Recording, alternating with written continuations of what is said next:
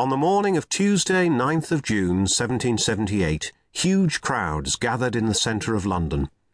People came in their tens of thousands, despite the pouring rain, to line the streets and windows around the old Palace of Westminster. The concourse of people assembled, wrote one of the following morning's newspapers, was beyond belief. The windows of all the houses, and even tops of some, were crowded, as were the streets, though the spectators had been not only exposed to the rain for several hours, but to stand in dirt and wet nearly to the ankles. From the entrance to Westminster Hall in New Palace Yard, through Parliament Street, Bridge Street, King Street, and then the broad sanctuary outside the great west door of Westminster Abbey, they waited for hours, some noisily, regarding it as a scene only of festivity, some quietly, as they indulged a patriotic sigh to the memory of their country's protector. At 2 o'clock in the afternoon, those with a view of the north door of Westminster Hall saw the procession emerge. First, the High Constable of Westminster, then the messenger to the College of Arms in a mourning cloak.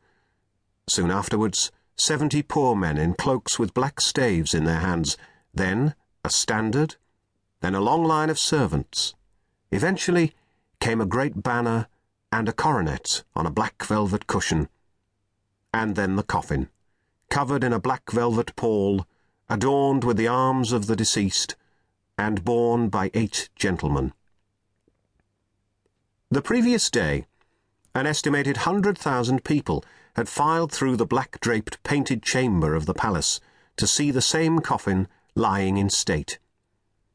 For these were the remains of the Earl of Chatham, known to a previous generation before his ennoblement as the Great Commoner, and to a later generation, accustomed to the fame of his son, as the elder Pitt. He had ended his turbulent and unpredictable career with the most dramatic possible exit, collapsing in the House of Lords while denouncing the mismanagement of the war with America, and had died in May, a month later. He had been a dominating figure, the great political leader of his time. Whatever mixture of curiosity, gregariousness, and reverence had brought vast numbers to line the route of his funeral procession, there is no doubt that every single one of them knew something of his life, achievements, and opinions. Among his contemporaries, the elder Pitt had excited every feeling from adoration to contempt. To the court of King George III, already in the 19th year of what would be a 60-year reign, Chatham was impudent, unreliable, and inconsistent. He had switched royal patrons in the 1740s out of opportunism, had been unable to work with the king's favourite minister in the 1760s, and having schemed for years to return to office and regain his power, had retreated into hypochondria and depression once he was back.